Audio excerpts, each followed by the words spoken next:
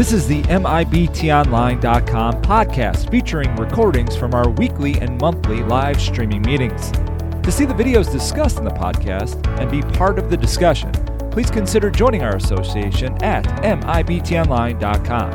Now, here's the show.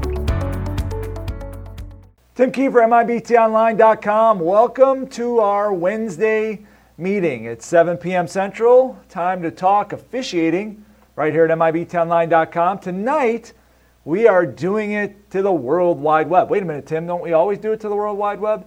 Yes, but we're doing it to everybody, not just our own internal feed. We are actually doing this across the globe, across the whole internet. So we're real happy to be able to do that. Once again, like I said, I'm Tim Kiefer. So thank you for joining us here tonight at MIBTOnline.com. We're really looking forward to what we have in store, and I'm happy to share this with as many people as possible, because it's all about getting better as officials and learning from each other, and that's what we do here at MIBTOnline.com. Our mission is making the game better through the official. We want to make the game better, so that's why we're here talking every Wednesday night, 7 p.m. Central. We do something. Something will probably be here. Maybe we'll take a week off here or there from time to time, but that's what we're here to do. So tonight, as you can see, we got an author with us, but we'll get more of that in a second. So tonight's meeting, we'll go through our announcements. We'll do the penalty report real quick. Our author, Richard Lister, will be with us. So here are our announcements, because we really want to spend as much time with him as we can. So meeting schedule. All right, so remember, we're doing our weekly meetings. So don't forget that, 7 p.m. Central, that's where they're at. Our clinics, we got that IHSA conference coming up. So if you're an Illinois official, a great deal for you. You're going to get this conference as part of your membership. It's pretty amazing. So you can join us, or you can just do the conference for $50 or whatever. It's up to you. But I mean, that's coming up. It starts July 12th. It's going to go all the way through July 31st. So you Illinois officials, you've got it made here. How about it?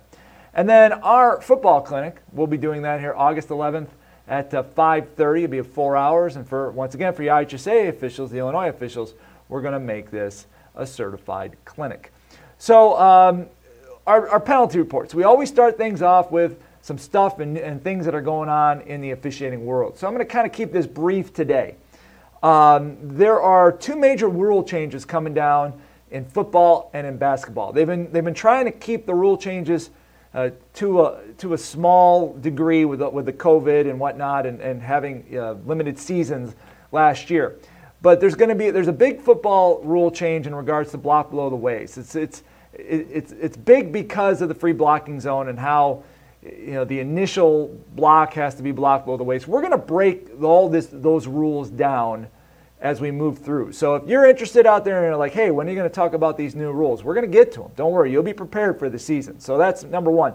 Number two, the Federation has adopted a shot clock potential in basketball. That's another big rule change for high school basketball, and we'll be covering that, I'm sure, in the fall for some of the basketball folks out there. So I just want to let you know that we're on top of these rule changes, but we can tell you about them now, but then what happens is that you're going to forget about them. So we're going to make sure that everybody's ready to go when the season starts. That's our goal, get everybody ready to go, because we want to walk out on the field or on the court or whatever we do and be ready for that. Also, we're going to have Sam Holbrook back with us. We're going to bring Sam in. He's still on the road umpiring baseball all across the country, so go visit him at a Major League park near you, since I'm hearing that Major League stadiums are now opening themselves up to full capacity. So we'll have Sam back with us for your baseball guys. We're adding sports as we go. I'm talking with some wrestling guys. It's pretty cool here. We're going to have a lot of sports that we're going to continue to cover at MIBTOnline.com. So you might want to consider joining us. $49 a year gets all of it. Plus, we're going to add coursework, too. We're going to have some courses that you're going to be able to take and have tests and certifications and all that kind of stuff. So it is pretty cool, and we're happy to have that. So before we bring in our author, I'm going to run around We got some of our panel with us as usual, which is we're glad to have them, and we've got Bill Lamagnier. Whoops, don't want that one. Bill, how are you doing today? And let me unmute you before you start talking. So, Bill, how are you doing today? Well, if I get muted, that probably would help things speed along. But great to be here. Look forward to our discussions tonight with Richard, and go from there. Absolutely. So I want to thank you for joining us, Bill. As always, it's great to have Bill with us. Now we also have man in the text line. In fact, I'm going to throw that text line up there right now because that's going to be important for you tonight. If you have questions or comments, we've got the chat room working as well. But the guy who's taking care of this, he does every week, and he's got a brand new microphone as well. Robert Ybarra. Robert, how are you? I'm doing great. I'm here in Studio B live, and I want to welcome all those that are viewing. So we have different platforms. I see we do have viewers with us tonight, Tim and Richard and Bill. So let's engage them in the conversation. We're excited about this tonight. Absolutely. That's why we got the text line up there. We're taking your questions for our esteemed guest. And let's get to this our guest right away. So we're really happy that he's taking some time to spend with us. He's a lawyer, so let's not hold that against him. He went to UCLA and he graduated from California Western School of Law. So he's kind of a West Coast guy, but he's hanging out these days in Georgia. So lucky him. I don't know, West Coast, East Coast, Georgia. He's written a few books: The Third Team, The View from the O-Line, and his latest book, A Tough Job Made Harder: Football Officials in an Unforgiving World. So it's my pleasure to welcome in with us tonight. Right with us is Richard Lister. Richard, how are you doing today? Thanks for being here. Doing very well, Tim. Thank you so much for having me. Well, we do appreciate you taking the time to join us tonight, and we're looking forward to a great discussion. So I'm just going to kick things off. There's officiating is an avocation or a profession, however, that's not very popular. Let's just be honest. People don't tend to like officials for whatever reason. And you decided that you wanted to write a couple books about officiating. So what sparked your interest to write these books about football officiating or officiating in general? How did you get on that? I played football and always had positive interactions with the officials. And as time evolved, I found myself becoming more intrigued with the lesser known segments of the game, and few parts of the game are lesser known and appreciated than the officials. And somewhere along about 1988, another attorney, his name is Howard Slavin, he was in a firm with which our firm had a number of cases. And we learned that he had gotten a job with the NFL as a side judge. And that itself intrigued me. I thought, how does somebody who practices law, I know how hard I had to work. I had to work most weekends at that stage of my career, and assumed everybody else who was practicing law did too. So it was always in the back of my mind, how is it that Howard is able to do this? It just seemed fascinating to me. And never really got a chance to talk to him about it, but I was aware that he was doing it. So some years ahead, maybe another 10 years passed, I seem to work in 10-year segments.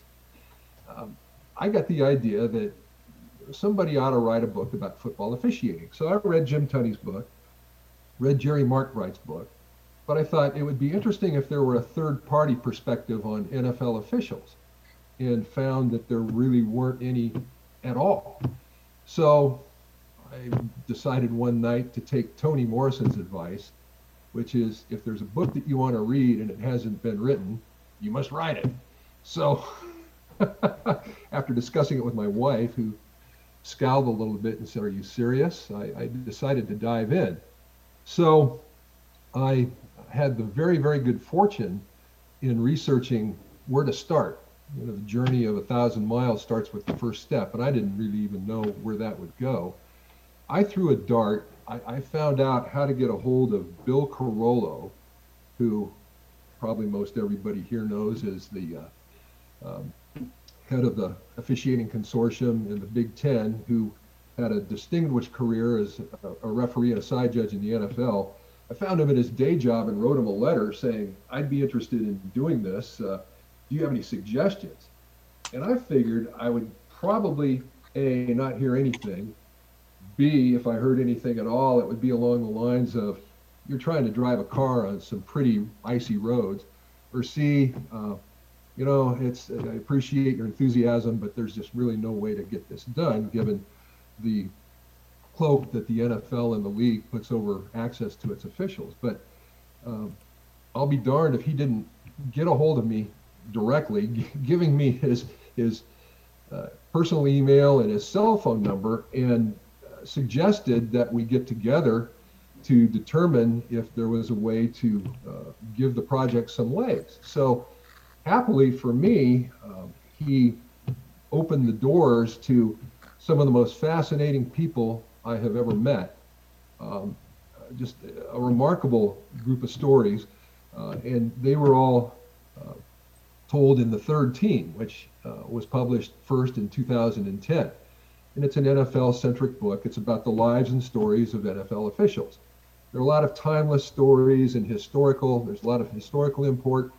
There are a lot of parts to the book that are now obsolete. For example, there is a discussion of the Tuck Rule, which is now an anachronism, but that gets some vigorous play in the book, and was just the greatest fun to write, and a wonderful privilege to meet the people who had engaged in the work for the NFL. So in the 10 years that followed its publication, I began to see, like everybody else did, that football was changing in a very, very profound way. And I could see also that that had a significant effect on the work of officiating. So I thought at some point I'm going to have to revisit the work, talk about what sorts of changes have occurred over that period of time.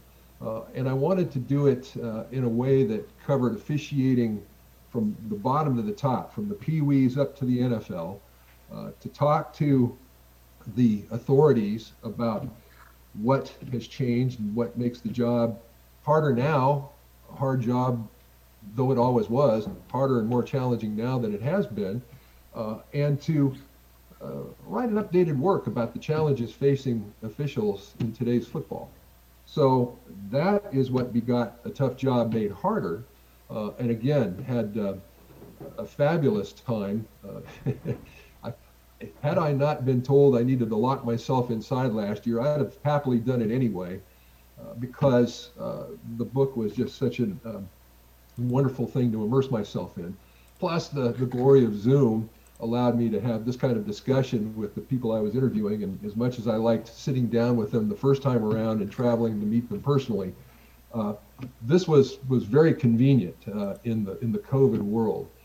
So that's how A Tough Job came to pass, and it all started. I tell Howard Slavin, I say, anybody asks me who the inspiration for the book was, it's Howard Slavin.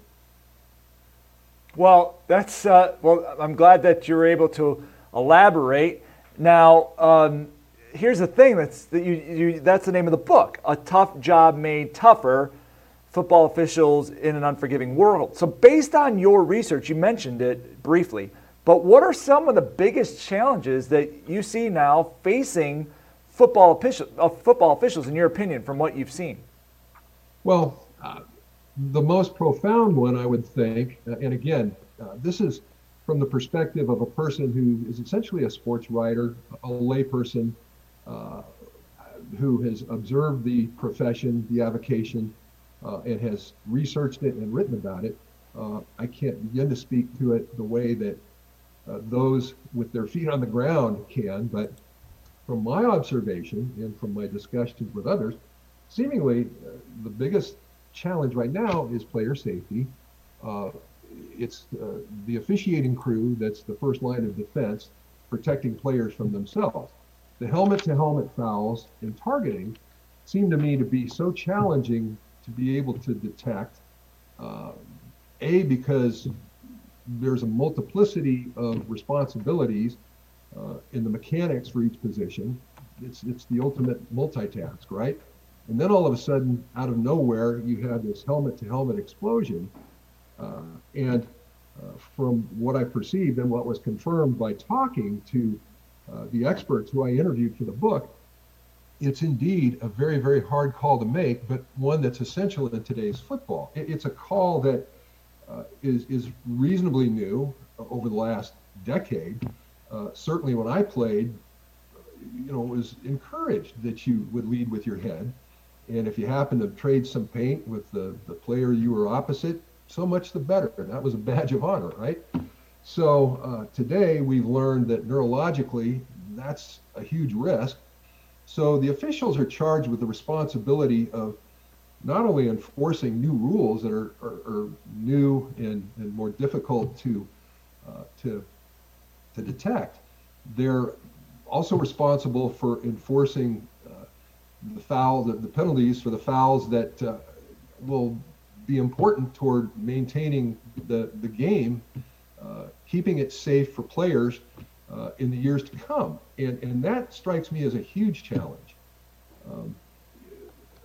Well, and you're right. I mean, player safety is a huge deal right now. It's kind of forefront in regards to anything in regards to when you're having a football officiating discussion. So you're right. They've put it on us, fair or unfair, to make the game safer. And I'm sorry. Did you have another challenge or something that you've come across? Sure. Well, the other challenges I think are, you alluded to it somewhat humorously earlier on, but it is what I would call the anti-official sentiment. Sure, officials aren't popular. I think most fans understand the job and understand what it entails, but it's that maybe you would say that it's 10% that caused 90% of the headaches. But there is a critical mass at some level out there that just seems to be, there's a more virulent anti-official sort of sentiment that has crept into the culture over the last 10 years. And the most abhorrent examples, of course, are those two instances in Texas. One several years ago where Robert Watt was attacked by the two defensive backs, the two safeties, at a game in Marble Falls, the umpire that was literally attacked from the back. And just this last season, the referee, Mr. Garcia, who was attacked by a player he had disqualified. And those sorts of things are unheard of, or were unheard of years ago. I would hate to think that they're as frequent as they might seem to be, but I'm afraid that it goes on at some level a lot more profoundly than maybe we imagine. But certainly, if not physical assaults, verbal abuse, a generalized lack of appreciation, I think, for the work that officials do is something that has become a significant challenge that's grown over the last 10 years. And that has led to what I was very surprised to learn was attrition from the ranks of officials. And that is worrisome to me in the sense that as time goes by, if the troops aren't replenished, so to speak, coverage and player safety and getting the proper number of crew out on the field to manage and maintain the game is going to become more challenging. The profession and the avocation has become grayer, it's aged. That may have some advantages with people getting into it with more maturity under their belt, but whereas 18, 19, 20, 25-year-olds were undertaking the work 20, 30 years ago, the average entry age, as I'm sure most of you know, is more advanced now. So that was something that I was surprised to learn that has changed in the past decade as well. Well, no, that's true. We're in a critical situation in regards to the officiating community, and I think we all know that. We talk about it, we talk about it here pretty often in regards to where we're at. Unfortunately, on that topic for what it's, and I appreciate you taking a look at that, because that's where these are things that are kind of affecting, unfortunately, all of us. So I'm going to throw it over to Bill Lamagna here real quick, and then we'll go to Robert for some viewer questions. So Bill, I know you had a chance to look at some of Richard's stuff, and obviously being an official for a long time. Do you have any questions for Richard that you'd like to ask? Well, two things came to mind as he was just talking. One was about the infamous time prior to replay when we had the game with Michigan, Illinois, and there were two critical calls that were kicked in the game. We didn't have replay to help us, which, it was still our responsibility to get them right. But the officials probably are not prepared for what we went through as a crew. It happened to be an Illinois game. I had a reporter from Chicago Sun-Times obviously write me up on the game. But where it got dicey was the fact that the reporter also included where I was a school principal. So that disrupted our school day for 3 or 4 days with all the phone calls that were coming into our school, let alone the text messages, et cetera. So officials need to be prepared for that, and that's probably one of the things that's detrimental. Also, the things that happen with your family. I never gave much thought that my kids would be harassed over things that happened from my officiating. So that's something there. So those are things I think that need to be thought of. Now, I do some consulting work for USA Football, which is a youth football organization. And they've done the reports and the studies about the decline in the number of officials. And one of the things that they pointed on is that they get people that want to do it, but the younger generation, they don't like, whether it's fans or coaches, raising their voice or screaming at them. They're not used to that because their parents in today's age don't yell at them. Coaches and teachers don't yell at them. So they aren't ready to go out there and take that verbal abuse from the people at the game. And youth sports are the most difficult sport, and it's the entry level sport. So that's something that has to be looked at and addressed too. What do the organizations do to assist with this? Well, it seems to me that one of the things that really made a lot of sense when I talked to Jason Nickleby, who is a center judge with the Big Ten and oversees officiating in Minnesota, they have put on programs that are really geared toward, first of all, emphasizing official safety, emphasizing to the schools that there has to be a level of respect and a level of understanding that officials are essential to the game.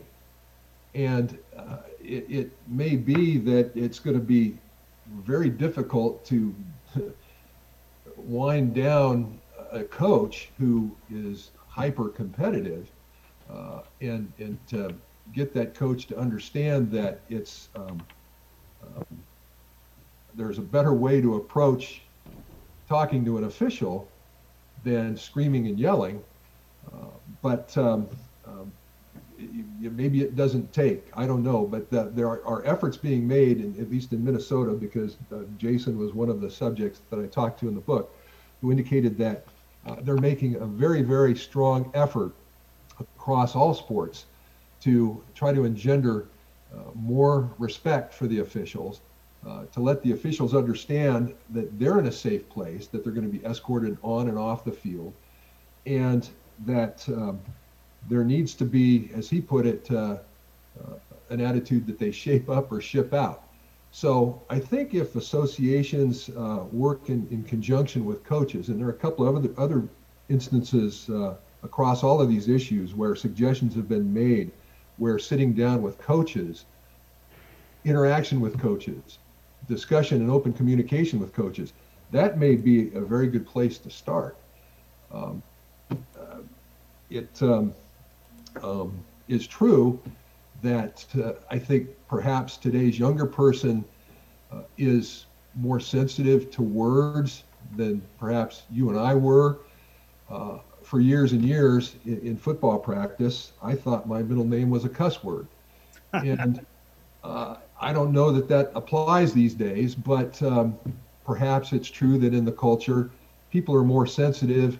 Maybe things penetrate the skin a little bit more easily. I don't know. I'm quite confident that as officials progress and as they gain experience, that skin grows tougher, just like a blister that becomes a callus, and pretty soon it's just part of your foot.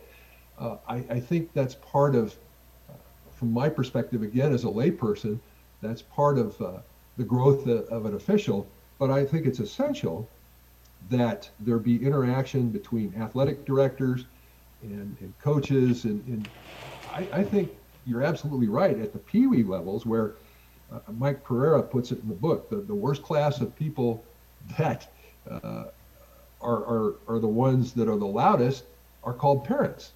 And that's understandable. Everybody is invested in their child's success, but at some level there needs to be an effort made to engender some respect for those people out there on the field, because without the people on the field, there's no game. No, you're right. There's no game, and Jason's a good guy up in Minnesota. Actually,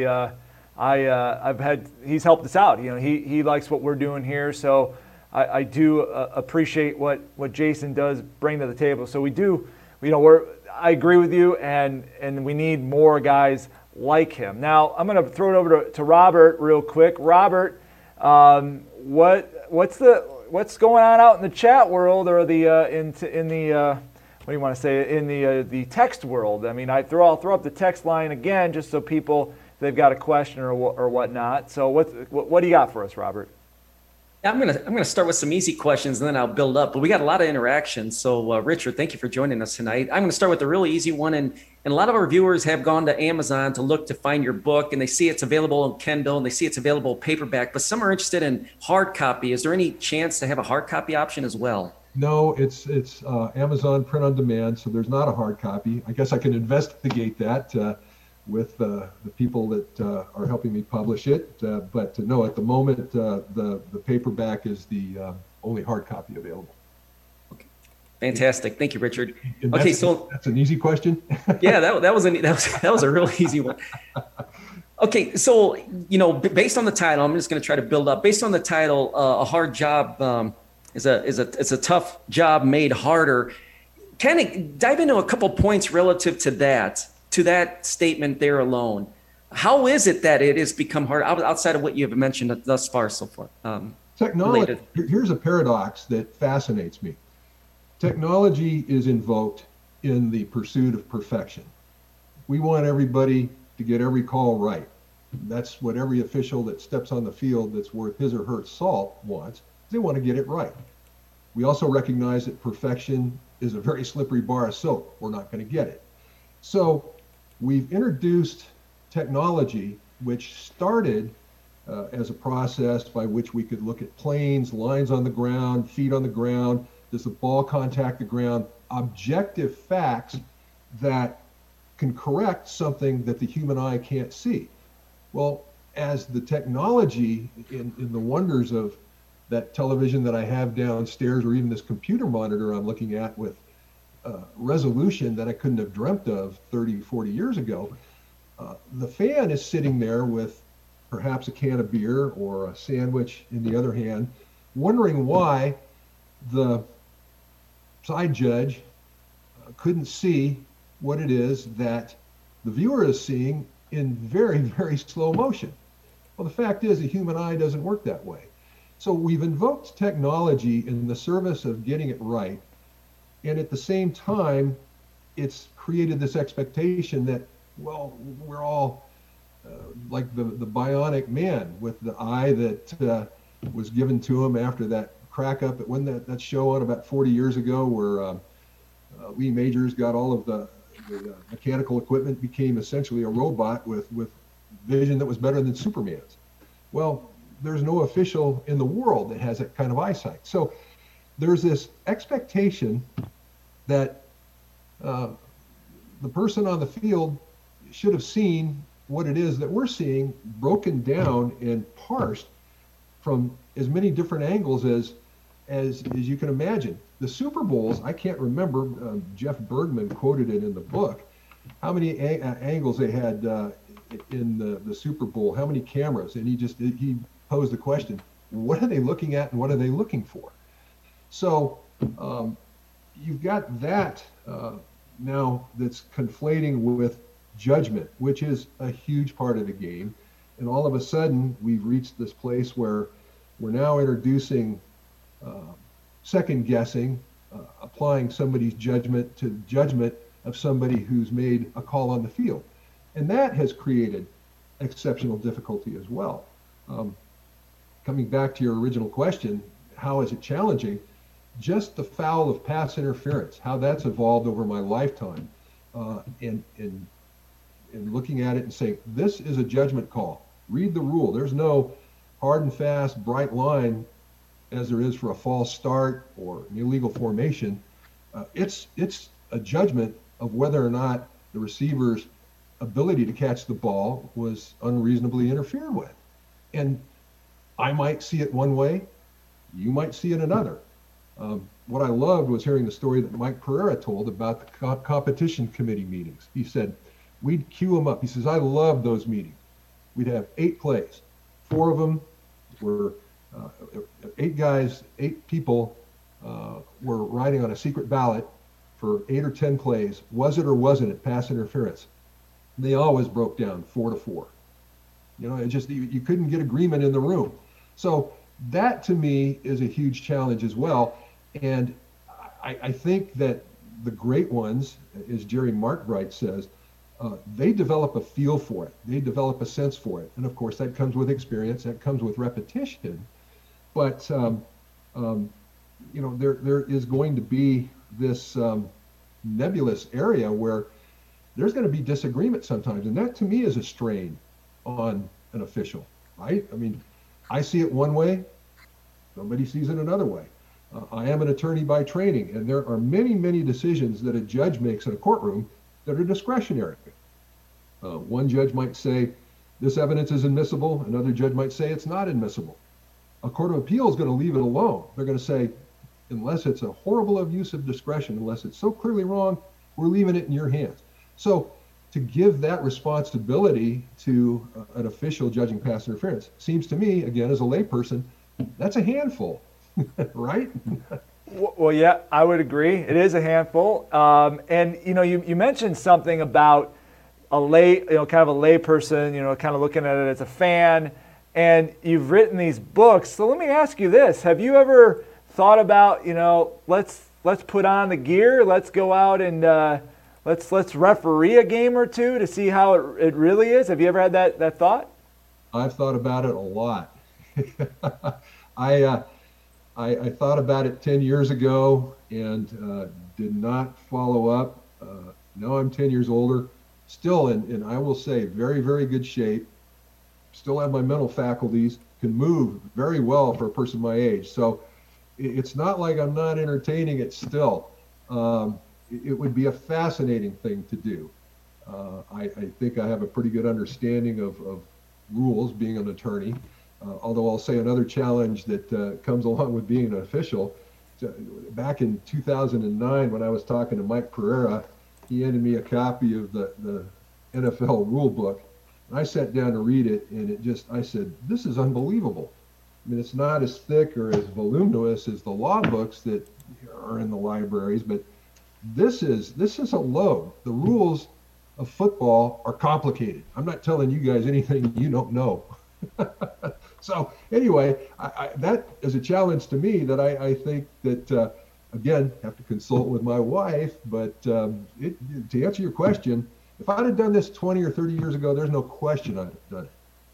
Well, we'll take you. We need them. I'm sure they would love you to come down in Georgia. They don't care. I mean, they'll teach you because we're at that point right now. I mean, we'll take anybody with a pulse and a patch, like what we like to call it here, because it is really a critical situation, unfortunately. So, but I'm just curious because that's one of those things where you just kind of wonder. You write a book. Do you want to? Have you had a chance? So I appreciate you kind of letting us know. I'm going to ask Bill Lamani. I'm going to throw it back over to Bill here real quick. And so, Bill, have you do you got anything else? Any other questions or anything that may have that you thought of? Well, it'd be interesting. The SEC conference works with ESPN, and on spring games for football, they have the last couple of years invited ESPN to put a crew or two together and go and work a spring game in the SEC. And it's been a very good and humbling experience for some of our announcers who have, particularly those that have been very critical of officiating. For them actually to go out there and they find out that there's a huge difference now that you're responsible for the game. When you're not responsible for it, hey, it's easy to be a critic, but when you're responsible for it, that's it. The other thing I was thinking of, and it goes back to what Richard was talking about, was, when I got in the Big Ten back in 93, 94, half our games weren't even on TV. The other half that were on TV, they did the games basically at a quality that was what we know as VHS tape. It's not the high definition that we see. And most of those games probably only had 4 or 5 cameras at that time. And you alluded to what they talked about, Jeff Bergman talked about with the NFL. Now, when we have our prime game on ESPN, there's 20 some cameras, high definition, unbelievable coverage on it. So today's officials are challenged where we could officiate a lot more by philosophy back in the 90s and early 2000s. The officials today are hit with the thing of being more technically correct because of what TV can do with the game. So your thoughts on that? I hark back again to Mike Pereira said it quite well. He said, we used to go out and we would manage a game. Today you go out and you call a game. And that's to your point that it's become very technical. And he admits to being part of the process where officials were graded on the calls that they missed, the calls that they made, in a very technical way. I think, and I expect what we're going to see based on what I'm hearing from my interviews is there's going to be a lot more emphasis on training and mechanics. And with Walt Anderson taking over the reins at the NFL in terms of overseeing the training process in the officiating department. And I think that there's going to be, and would hope that there's going to be a movement back toward that sense of the judgment, the ability of the officials like you, Bill, who have been at it for so long and done it so well, that know how to manage a game. And I think before we were joined before we joined the other participants, we were talking about how Red Cashin alluded to how Jerry Markbright was a master at that, how to manage a game. There was that famous play where I can't remember, the Green Bay tackle dumped Jim McMahon on his head, and Jimbo Covert retaliated against the Packer defensive tackle. And the way that Jerry unwound that was so filled with common sense. And it was not technically correct, but it was the correct ruling. He had this sense, this feel for judging and managing the game, which is what I think Mike was talking about when he describes the difference between this hyper-technical world that we live in versus judgment. And I kind of allude to that by a baseball analogy toward the end of the book. I'm thinking, well, we've got every baseball game you watch has got the electronic strike zone. I guess that's great, but there was always that part of me that loved watching someone like Greg Maddux. Even before I moved to Atlanta, I always loved watching Greg Maddux, and how they were able to nibble at the edges, so to speak, and how that human element became part of the give and take between not just the pitcher and the batter, but the umpire. Well, I think officiating in a larger sense in football has a lot of the same characteristics. You're managing a game. You've got 22 incredible athletes that are in a very, very aggressive game. And it does take a certain feel and a certain touch. I don't think anybody will be able to make a straight-faced argument that feet on the ground are going to be replaced by any sort of automatons ever. We're going to need officials. So my sense is I would love to see that element of what is common sense. Are we going to try to carve everything with the sharpest scalpel possible? Or are we going to go to a place where we understand that they're very, very devoted, very passionate, very, very enthusiastic officials that love what they do and do it as well as they can, and try to get away from, especially these areas where replay has usurped judgment. I don't think that has a place. I think that readers will see that there are some very prominent voices that agree with that assessment for the ball hitting the ground, for line to gain. Maybe there's going to be some technological chip in the ball that'll tell us about the line to gain somewhere along the line. Maybe even some prolongations of the goalposts to tell us if a field goal is good. That all might be fine, but there's still that area of judgment that's part and parcel of the game that I think that that humanity needs to be part of it. And that's what officials bring to the game. And it's what I enjoyed. I recall a few interactions with officials during the game, and I just thought they were so sensible. They would tell me if I was lined up incorrectly, or they would compliment me if I, as a defensive lineman, avoided the quarterback. They'd make a way to avoid that contact, way to avoid the penalty, way to avoid the foul. And that's stuck with me. I thought, as I came to learn, preventive officiating, being part of that was, I thought, a great thing. And I came to learn that the good ones do that sort of thing. So yes, to your point, I'd like to see a little less emphasis on the technical component.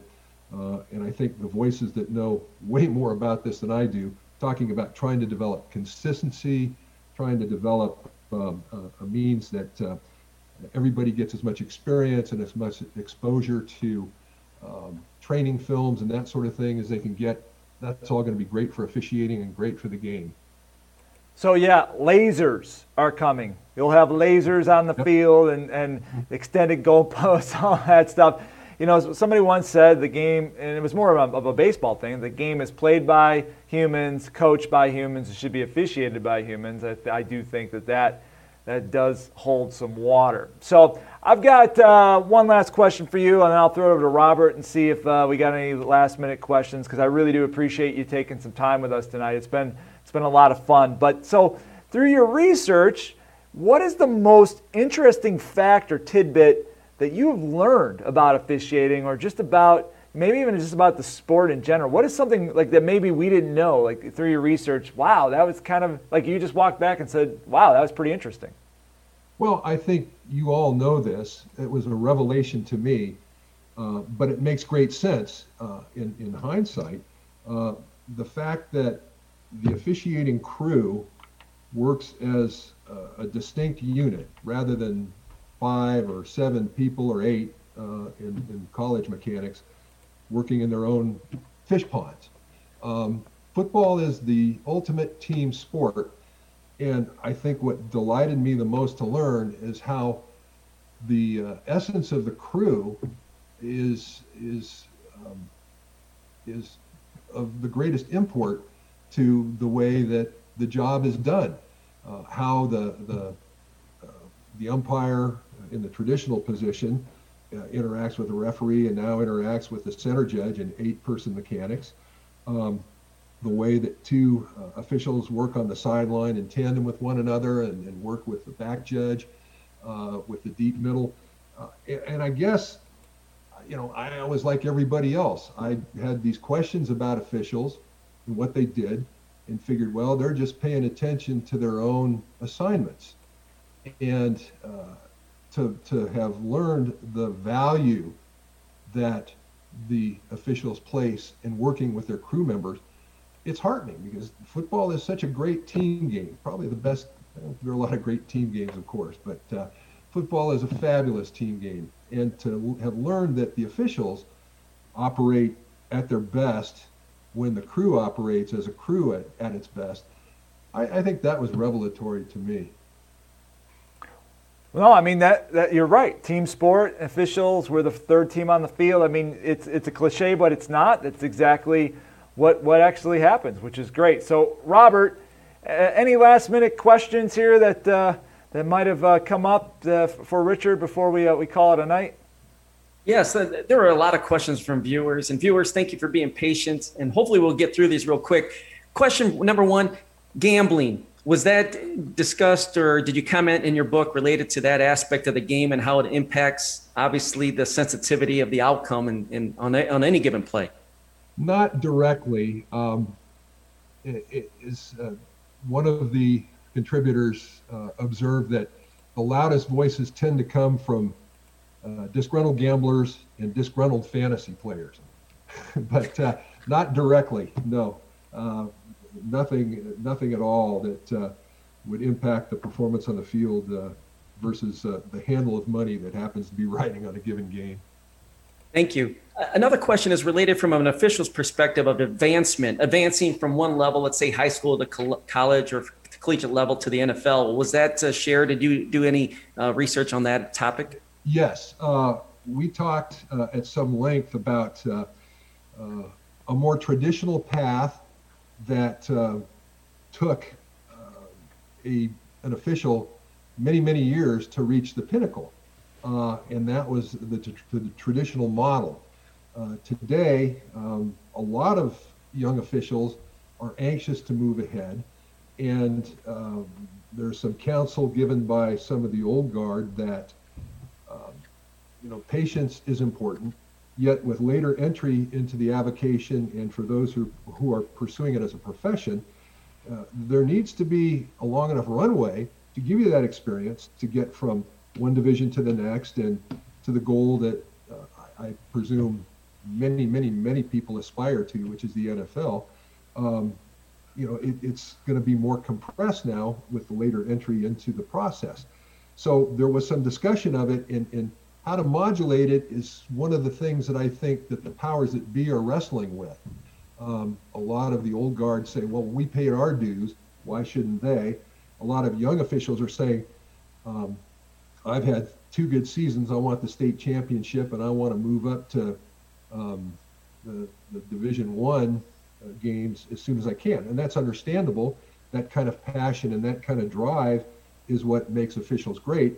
But as one of the contributors said, there's no substitute for experience. And so getting reps is part of the trick. And so yes, there is discussion about that, and how that works itself out in the process is going to be up to somebody other than me. But it's an interesting conundrum, and be interested to see how it evolves over the years. You made a comment in your delivery tonight and in your book about how officials take abuse, and it's even made social media awareness, it's made even network media awareness, and how that kind of deters in our recruiting process. Just comment a little bit more on that, how that's changed over the last 10 years. It's become worse. People are less well behaved. People, I think, find a path of low resistance in the officials. They have to blame somebody, right? So if the official misses a call, that's an easy target. How that's addressed, I don't know, other than I think that part of the answer involves somehow communicating between coaches and officials. I think coaches may be the bulwark, or athletic directors, in addition to coaches, the bulwark, to try to get a message out that, hey, we need to modulate how we're handling our relationships with the officials. That may be hard to do when somebody's job depends on the game's outcome. I understand that. But if we're talking about high school, if we're talking about 9th grade, we're talking about those places where the game is played at its most meaningful level, where most people are going to engage in it. It seems to me it would make some sense to somehow engage that, and as an attorney who's done a lot of mediation, communication is a huge thing for me. And so to Tim's question that, will I get out on the field? I imagine they could stick me an umpire and I could probably handle that. But in addition to that, I'd like to make some contribution if I could, because obviously I'm invested in the work that you all do. I'm invested in the game. I love it. That's why I undertook this.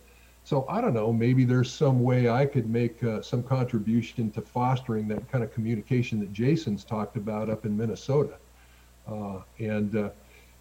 For those who will read the book, they're going to read a fabulous fabulous program that Mike Pereira is trying to put together in Sacramento, where he's trying to convince coaches to get 2 or 3 players who aren't going to advance in their football careers any longer to take up officiating and to learn it and to enter it at a young enough age that they have that runway where they can advance over the course of years.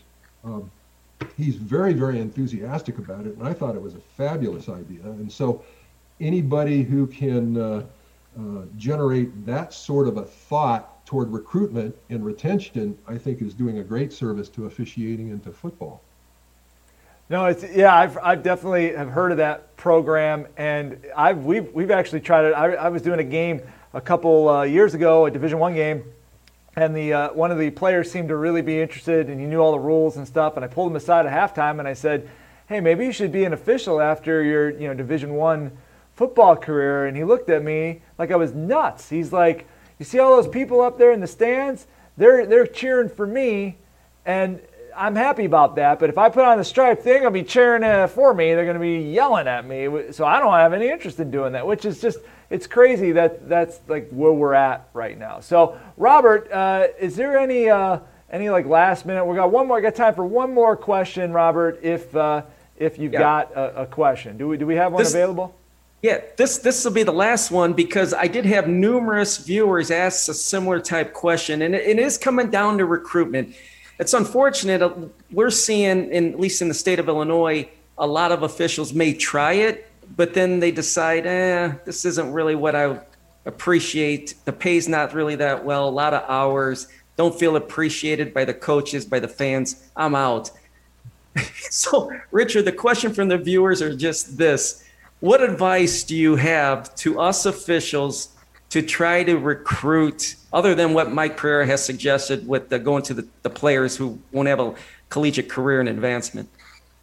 I'd like to see local businesses somehow involve people that love the game, that would be willing to fund a small foundation that would grow, that would help defray some of the costs, because the officials are doing it for the love of the game. The money is there. That's good. There's beer money, as Mike Pereira put it, as he started working games back in the day when he was in college. But the costs are considerable as well. So if there were some way associations could find businesses that would be interested in maybe sponsoring or contributing to a foundation, it seems to me allaying some of the expense, because it's not inexpensive to buy the gear. It's not inexpensive to join an association. It's not inexpensive to drive your car 50 miles to a game if that's what it takes, if you're in a rural area. So support for officiating outside the traditional sources is something that I think would be worth exploring as well. And again, as somebody who's developed a voice for this, not having engaged in the work itself, these are thoughts that have occurred to me as I try to look at how I can help solve some of these problems, because it's not just a matter of the problems that the game has encountered that we're all aware of over the last 10 years. These problems that are plaguing attrition and officiating, I think, are a big potential difficulty for the game down the road. So I love the game, and if there's anything I can do that I can determine will help the cause, I'm going to try to put my mind to that. Well, Richard, I do want to thank you for joining us. And before we cut you loose, I'm going to throw it back over to Mr. Lamagna here real quick, to see if he's got any last-minute comments or questions or anything like that. So Bill, do you have anything here? I thoroughly enjoyed listening to Richard tonight, and I hope I get the opportunity in the near future to talk some more with him. I think he's done a fantastic job with his not just the book, but his insights into it and that. So appreciate it very much, your contributions there, Richard. Well, thank you. So, well, we appreciate it too. And so Bill, thanks for being with us as usual. We always appreciate your time. And then we got to get Robert back up here real quick. Robert, so thank you for joining us, and as always, manning the chat. And any last minute comments just from yourself, Robert?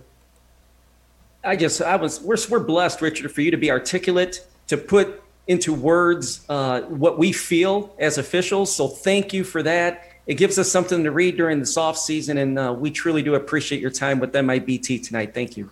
Oh, my great pleasure. Thank you. So, Richard, thank you so much, like I said, for all of us here at MIBTOnline.com and all of our members and the people who are watching.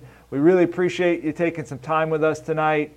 I can't thank you enough. Hopefully we weren't too hard on you and grilling you, but we obviously love this, and you have an interest, but you wrote a couple books about it. So thank you for being with us. I really appreciate it. Well, thank you very much, Tim. So we're gonna call it a night here. But so obviously next week we'll be back next week. Looking forward to that. You don't want to miss anything that we do here. Next week we're actually going back into our football stuff. We're going to talk the play of the week, or play of the month. We're going to go back to that and we're going to break it down. Hopefully Bill will be with us. Robert will have Mike Billica, the whole gang. We're going to break down the play. Looking forward to that. Can't wait. So be with us next week, 7 p.m. Central. Remember, if you don't see it live, no big deal. Officiating on demand. It's like Netflix for officiating. That's what we do here. So for everybody, I want to thank Richard once again, Robert and Bill for being with us, all the viewers tonight, all the people who participated and asked the questions. Thank you very much. We'll be back next week right here at MIBTOnline.com. Until then, I am Tim Kiefer, and we will. Thanks for listening to the MIBTOnline.com podcast. Join today at MIBTOnline.com. We'll catch you next time.